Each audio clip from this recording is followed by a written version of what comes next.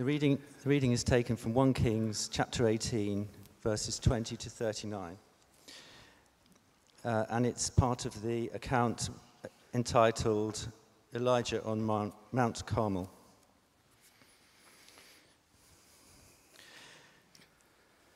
So Ahab sent word throughout all Israel and assembled the prophets on Mount Carmel. Elijah went before the people and said, "How long will you waver between two opinions? If the Lord is God, follow him.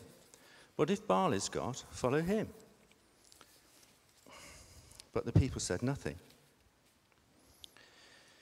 Then Elijah said to them, "I am the only one of the Lord's prophets left, but Baal has 450 prophets. Get 2 bulls for us. Let Baal's prophets choose one for themselves, and let them cut it into pieces and put it on the wood, but not set fire to it.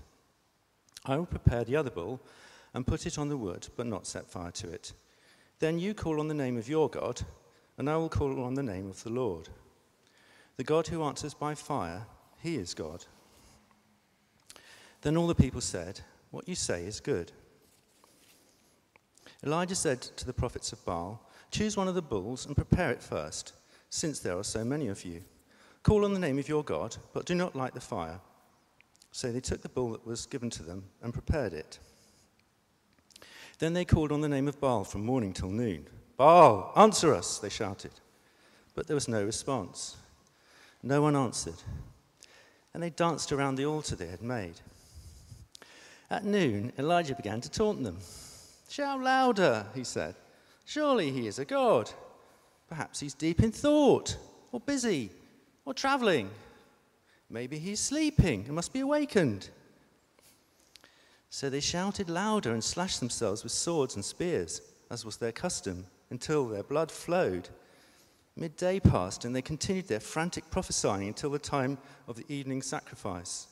But there was no response. No one answered. No one paid attention. Then Elijah said to all the people, "Come here to me."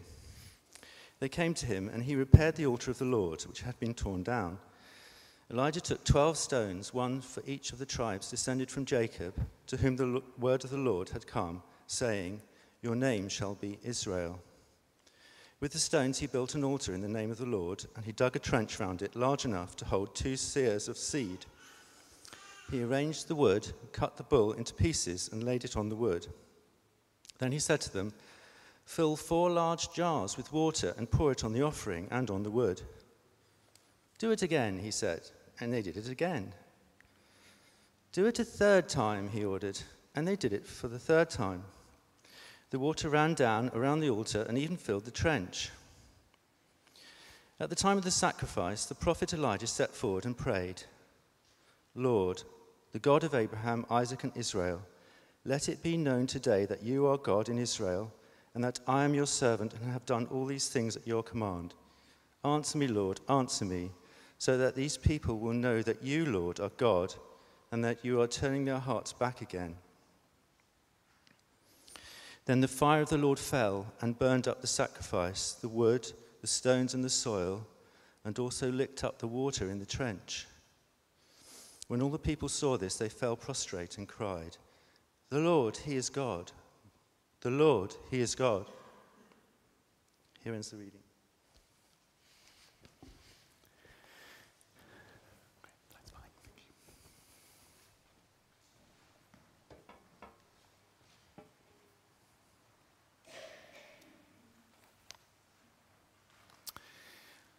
So last week we began the story of Elijah. We're in the 8th and 9th century BC, and there was a king of Israel called Ahab and his wife Jezebel, who were seeking to make Israel religiously diverse, particularly spreading the worship of Baal.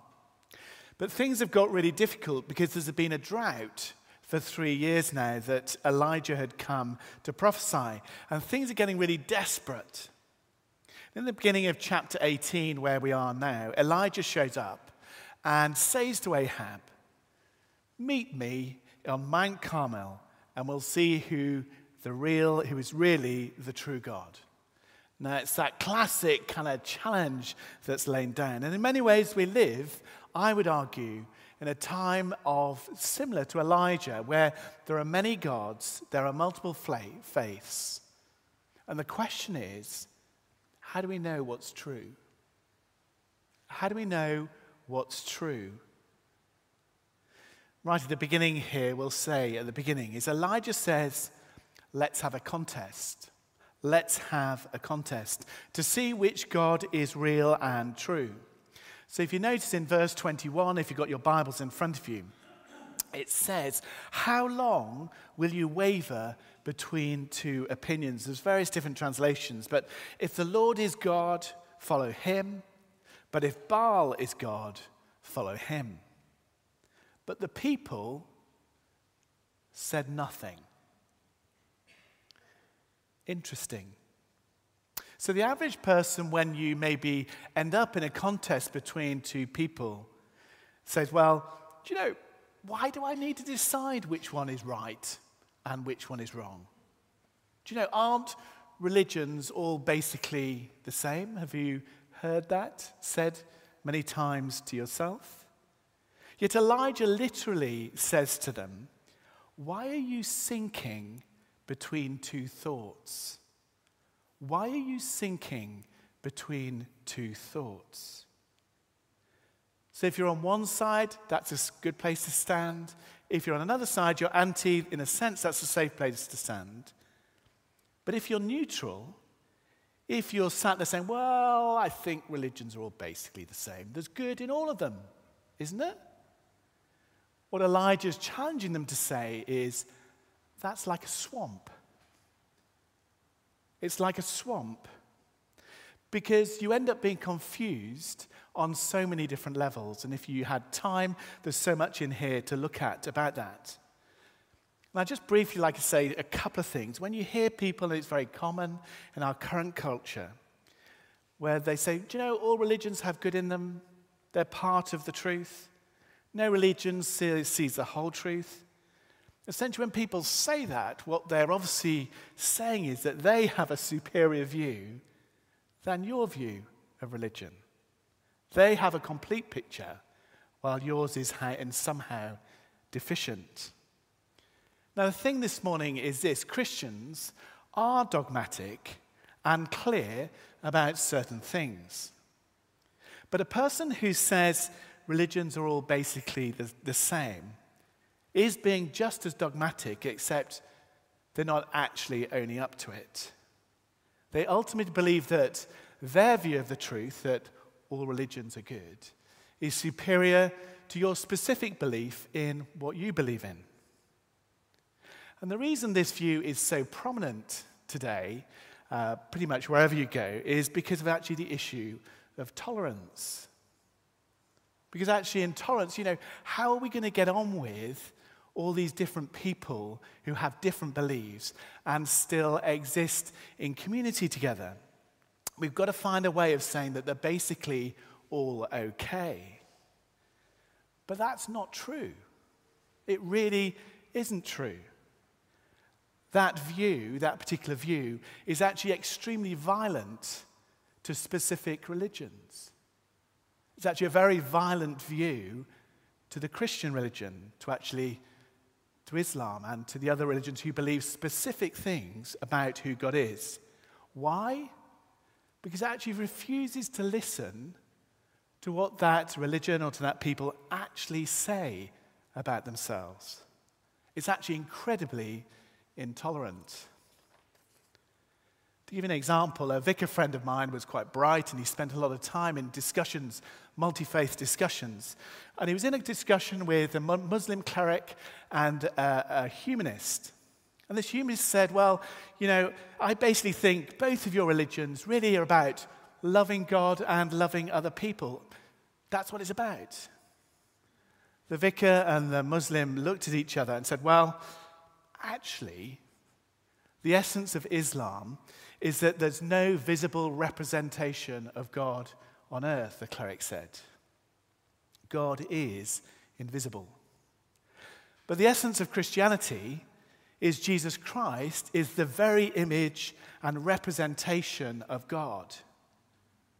The Muslim and my friend sort of said, We might both be wrong, but we can't both be right. We can't both be right. And the humanist said to him, no, you're not listening, you're not understanding. The essence of Christianity and the essence of Islam is love God and love your neighbor.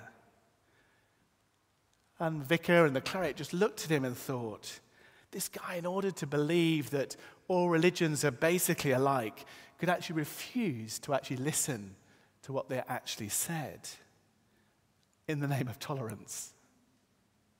In the name of tolerance. Actually, the most intolerant way of looking at it. So Elijah, right at the beginning, and the reason he's saying this is that we're going to have to decide, otherwise you'll sink in a swamp. What's true or what's false. Otherwise, we'll just be confused. So secondly, how do we know if you're worshipping a false god? The second part of the narrative, if you've got it in front of you, in verse 26, sees the prophets of Baal begin their religious activities. In verse 26, then they called on the name of Baal from morning till noon. "O Baal, answer us," they shouted. But there was no response. No one answered. And they danced, and then Elijah says, "What's the matter? Why aren't you getting an answer?" How bold is Elijah? I mean, it's just ridiculous, really, in so many ways. So what did they do? They shouted louder and louder and louder, and with their swords and their spears, as was their custom, they let their blood flow. Wow, what a picture of Baal worship. The word Baal is actually a generic word for any god, and there was a rain Baal, and there were actually many other Baals. And they worship pretty much everything. And our response to this often when we look back is to say, "Oh yeah, but come on. These were primitive people. These were primitive people." Yet I'd suggest to you today that they admitted, these pagans, as we'd often call them now, admitted things we don't. Which is they know that all of us worship something. That everybody is under the power of some things, and I would say the spiritual power of some things. Let me give you a quick example. I don't know if you, for example, if you go to London and you're on the underground and you look, you're bombarded by images from pictures of marketing, pictures often of beautiful, thin women, of great holidays, of amazing products. Over and over again, we're bombarded by pictures. And the pagans understood, what are those pictures? Those pictures aren't just giving you information. There's a power to them. There's a power to those pictures because they shape our desires, they shape our imaginations, they shape our priorities for good and for bad. There's a spiritual power to them. And the thing is this, is when you take any created thing and you make it the thing that really is the thing that's going to make you happy or significant or acceptable to other people, it becomes a Baal. And you get to worship it. You get to worship that thing that becomes the center of your life. And I would argue that the pagans were honest about that. That's why they had a temple for virtually everything. Everything can be a Baal. Your career can be a Baal. Your family can be a Baal. Your children can be a Baal. The environment and your concern for it can be a Baal. My love of sport can turn into a Baal. A love of culture can be a Baal. Physical beauty, our lifestyle, our reputation, anything can become the thing that ultimately you worship. And the mark of Baal worship, and to know whether you've got a false god in your life, is that you get into works righteousness, in which you and God change places. That's how you know you've got false gods in your life. Look at what goes on in the Baal worship here. They dance. They perform for God. They've got to show that they're worthy of their God. They don't go before their God as friend. They don't go before their God in a relationship with their God. They've got to impress their God. You work for righteousness in this religion. You dance as well as you can. Not in celebration like David, but you dance to be acceptable to God. See, in Baal worship, what happens is we switch roles. You're the one who's wise. We're the ones who are good. We're the ones who know what we need. And God is the one who's distracted, asleep, slightly cantankerous, or unable to anticipate. And the thing this morning is this: you have idols in your life. When you perform and when you can't get what you want or what you need, you go to more and more extremes to get the God's attention. You start to slash yourself. How horrible is a picture. It's given me so much to think about in this passage about our current culture. You're worshipping a Baal or a false god when it's all about your performance. So how do we find the true God? Really simply, the only answer is by fire. What we have here is a lightning contest. However much we've studied and thought about God and rationalized and intellectualized our faith, at some point, at some level, in some way, God has got to come and send a thunderbolt down into your life for it to become real. Remember, they've had 3 years without water. Have you noticed that when we go through life with a constant sense of success, it can end up confirming us in the things that we worship and in our own idols? I've been there before. You take credit for your successes. Well, I'm actually quite gifted at this. Actually, I've done it. We take the pleasure. We take the glory. To get your attention somehow, God has got to come and intervene. Often it can be difficult to get dragged. It isn't always like that for different people, as we've talked about briefly here. But at some point, the fire needs to come down into your life. In Luke 12, Jesus is talking. He talks about, I've come to be baptized with fire. Just if you have time, go and read that kind of section of Luke's gospel. And Jesus Christ ultimately went to the cross so that you and I could have the fire of God's power and God's love flow into our lives. And we need to receive the true fire of God. Elijah prays. He baptizes this sacrifice with water. How bold is that? Then the fire comes. It's a beautiful picture if you take time to think about what's going on here. And let me put it to you this morning as we come to take communion together, which we'll do in a minute. Do every other God at different levels says, sacrifice for me, slash yourself for me. But here's the one God who saw us in our broken, fragile, sinful state and said, I'll go to be the cross. I will go to the cross, a God who would be slashed for us. It was God's blood that ran so we could be free. We could be cleansed. We could be forgiven. We could be put right with God. So this morning, I'd encourage you, if you want to be free from some of the power of the idols in your life, then actually communion is a great place to come. Because it's a place of celebrating Jesus and all he's done for us, and a place to find freedom and to find life again. Ultimately, it's through the blood of Christ. Do it just won't work, and I have tried many, many, many, many times in my life to say, if I work really hard, I'll get it right. I'll do well for a while, then it'll start to go pear-shaped. Only Christ, who's completely done it for us, that will be enough. Trying to just do well, trying to work hard, it's stoicism.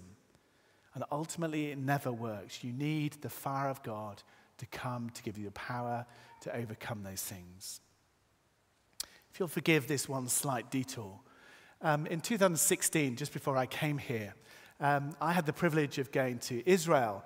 And this is actually a picture with me and a group of Pentecostal ladies, black Pentecostal ladies who tripped around Israel for kind of a week. Joe thinks it's one of the funniest things that I've done. Anyway, for a week, we went around Israel. And on the last day of this trip, we went to Haifa, which is on the coast, which is actually where Mount Carmel is, where this story is set. And we spent the day on this last day in one of the Messianic, if you move on for a second, Brian, in a Messianic Jewish community on the top of Carmel. And we were a bit enthusiastic, and the people with me were very enthusiastic, I would just like to add. And we were, having a good time, praying, worshiping, and obviously praying that God's fire would come afresh. We need to see God's fire in our generation. And this isn't just a historic story. This isn't just one dramatic thing. It's a picture of what God wants to do. And so we were praying all this, came to the evening, and as we got on the plane on that evening and headed off, literally the day after, there were fires in Haifa. Actually, Haifa was set alight. Now, nobody was killed. It's all right. I can kind of just say that. But that story made me wonder about the people I was praying with. Because I was thinking if God was going to send a different fire. That God would pour his Spirit out again, that people would come to their senses and see the goodness of God. See Jesus for who he is. But actually, Haifa was actually set alight. It turns out it was vandalism rather than our prayers, just like to add.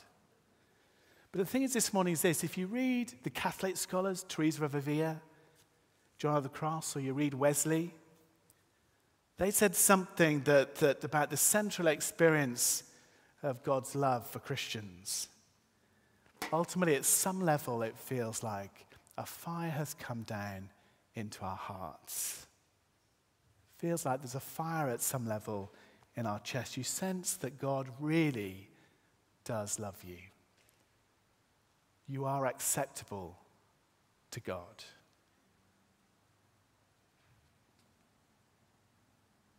And we know that, and we experience that in and through Christ who set us free. As we come to the table today to celebrate all that Jesus has done, I wonder whether you could we're going to in a moment, just before we do that, just going to take a moment to pray. And I wonder whether you would just ask God, in the silence of your own heart, to say, are there any things in my life that have become places of worship that I need to get free from? Things that are too big, too important, that I'm spending all my life trying to serve. Things in your life that ultimately are bigger than God himself. You're worshiping it, and actually it's driving you nuts. And it's an opportunity to just confess that that's got too big a place and bring it before God and ask for God's forgiveness and his cleansing and his freeing from those things. I don't know what those things are for you, but there will be things. So let's just take a moment to do that. Then after that, I'll simply pray that God would come afresh upon us with the fire. And I know some people have a very dramatic story of God revealing himself. Some of you feel, I've never had that experience. But we're just going to quietly pray that God would come afresh upon us. So let's just be still. In the quiet, wherever you are, just to ask God to show you anything in your life that you need to confess that has become too big, too important, and has taken his place in your life, that he wants you to be free from this day.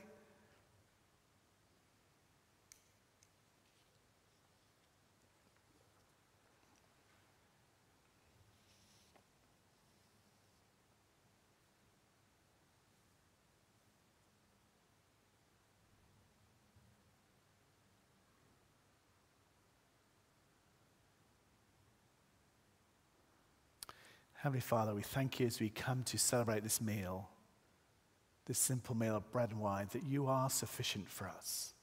And we pray that in the power of Jesus' name and in the power of the cross and the cleansing of your blood, that you would set us free as your people. that we would experience the freedom that comes from being from being delivered from those things that consume us, that we spend all our lives trying to please. And it's driving us into the ground. Forgive us, Father, for putting other things in your place.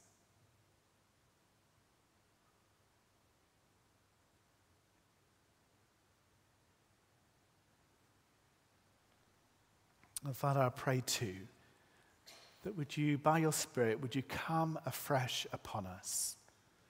For those of us longing to experience more of you, or maybe to experience it for the first time, or feel like it was a long time since God drew near and showed you the fire of his love in your heart. Holy Spirit, would you come down afresh upon us? Would you reveal the depth, the height, the breadth of your love for us? Would you set us free from some of the rejection that sits over our lives so we can receive your love for us? That somehow we've got to earn your love rather than simply receive it. Come, Lord Jesus, we pray. Amen.